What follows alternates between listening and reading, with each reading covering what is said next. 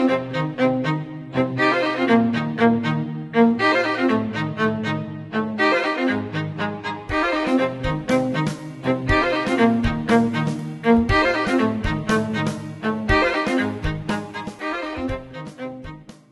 podcast is brought to you by Nova Southeastern University's Fischler School of Education and Human Services.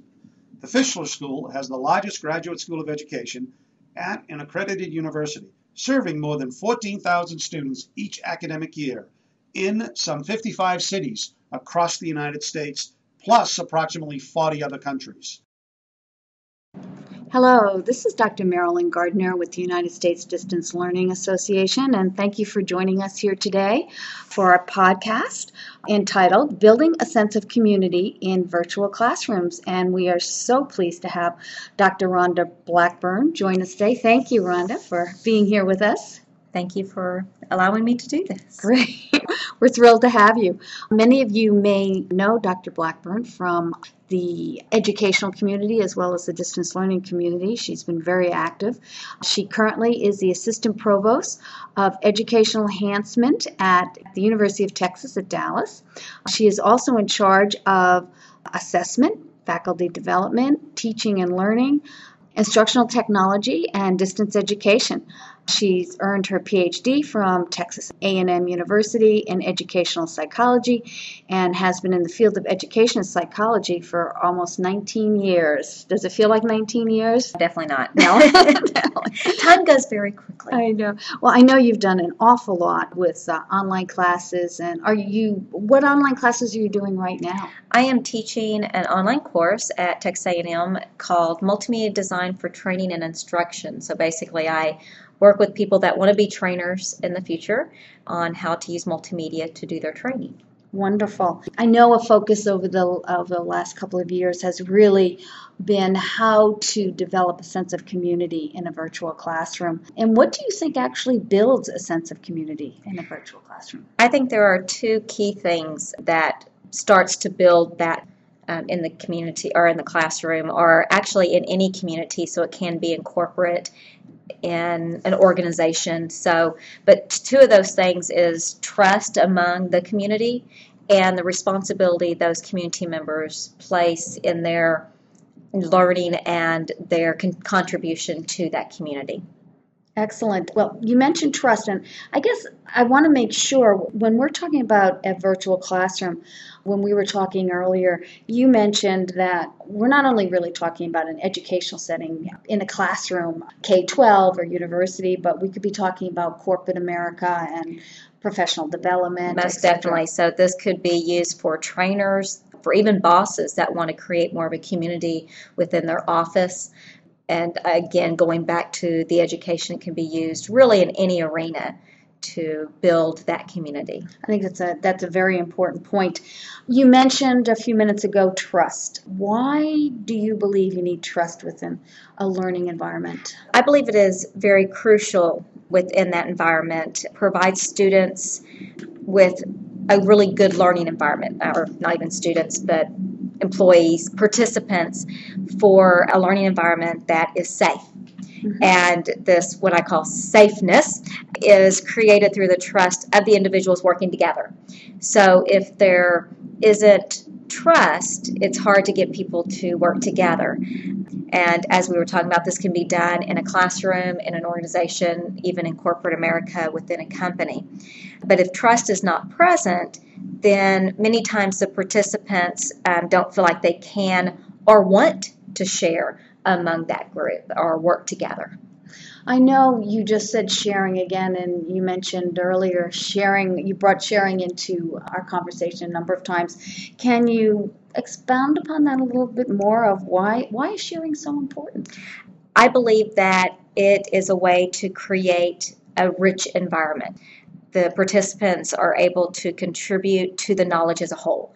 So if you, as the facilitator, as the teacher, as whoever you are, should be able to begin that content, the materials, the learning, but the community as a whole should be able to take that, develop it even further, and expand on it.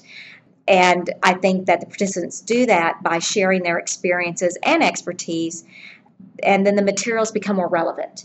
It gives a way to be able to apply that information to the real world because people can bring in their experience to be able to do that. I think that's an excellent point. There's also the issue, I know there's always a debate about responsibility. Whose responsibility it is? Was it the facilitator's responsibility? Is it the participants? In respect to that, what is the responsibility of the facilitator? The facilitator, which could be a teacher or a professor, a trainer, a boss, or a consultant, has a responsibility of developing a well-organized area with clear and intuitive interface. And I think that they create the expectations and they should be explicit, easy to find and understand. And I think it is also that person's responsibility to provide the beginning to the learning or the important things that people need to look at. But then they need to back off a little bit and let the participants kind of take over to be able to moderate or facilitate that by either keeping them on track or to help them expand or guide them a little bit, but allowing the participants to really grow and not stifle them on that learning. Those are some excellent thoughts and suggestions. But what about the responsibility of the participant?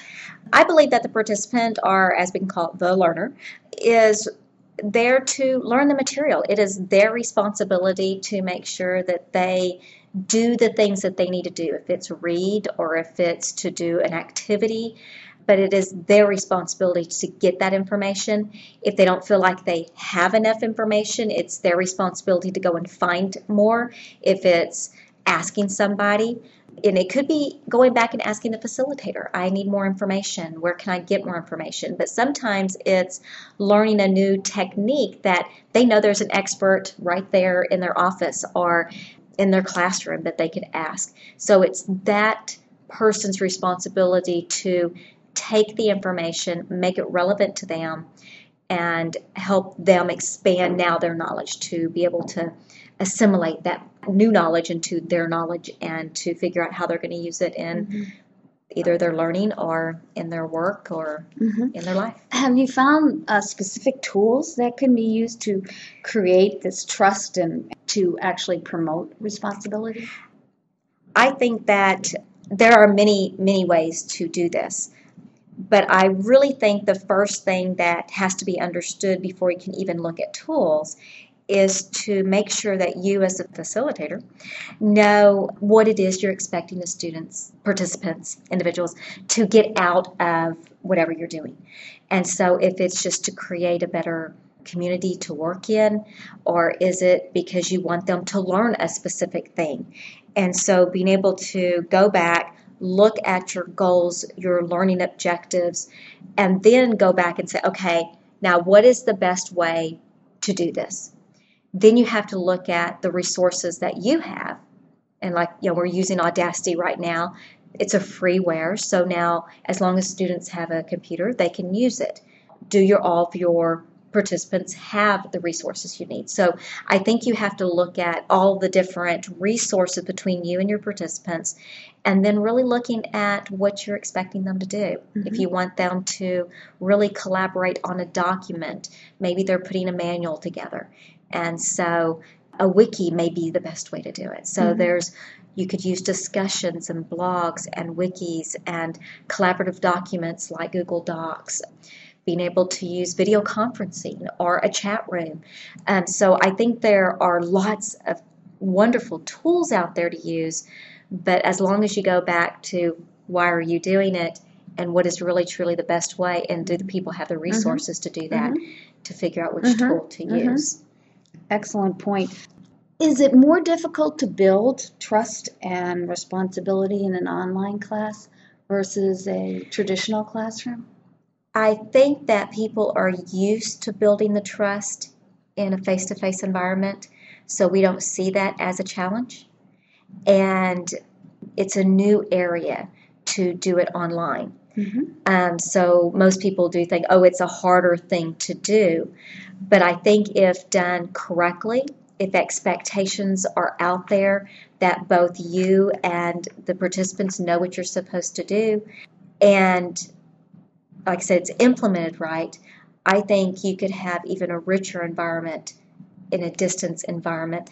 But I think once people get more used to it, it'll be better. Okay. I do think more people see it as a challenge, as an obstacle to figure out, Mhm. okay, now we don't see each other, or if we do, we only see each other on the computer. But trying to kind of get past the technology and that I'm sitting in my, my bedroom on my bed in my pajamas at 3 o'clock in the morning doing this shouldn't matter. And it's where people are more comfortable. Mhm. But I think once we kind of get over that hurdle, I think it won't be as much of a burden, as much of an obstacle as I think we see it as that.